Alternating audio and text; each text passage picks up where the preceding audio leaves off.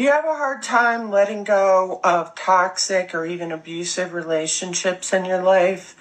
Then it's possible that you have an anxious attachment style, and I'm going to talk about that today. I'm a clinical psychologist. My name is Dr. Rhonda Karg, and I have a podcast on YouTube, and I have several videos on this very topic, but today I'm going to be giving a brief overview. And an anxious attachment style develops when we're young, when we have a caretaker who is there for us sometimes and isn't there for us other times. As a result of that, we can never really develop a place of security in relationships. It's difficult to trust people if you have an anxious attachment style. And about 25% of the population has an anxious attachment style.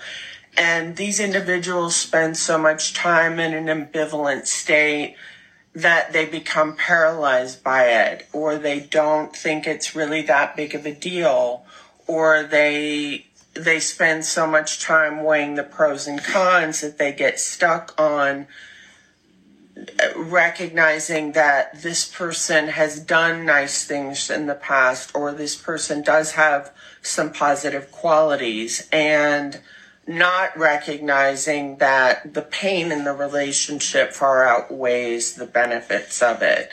So it could be an anxious attachment style. And the way that you work on that is by developing a secure relationship with yourself. And how do you do that?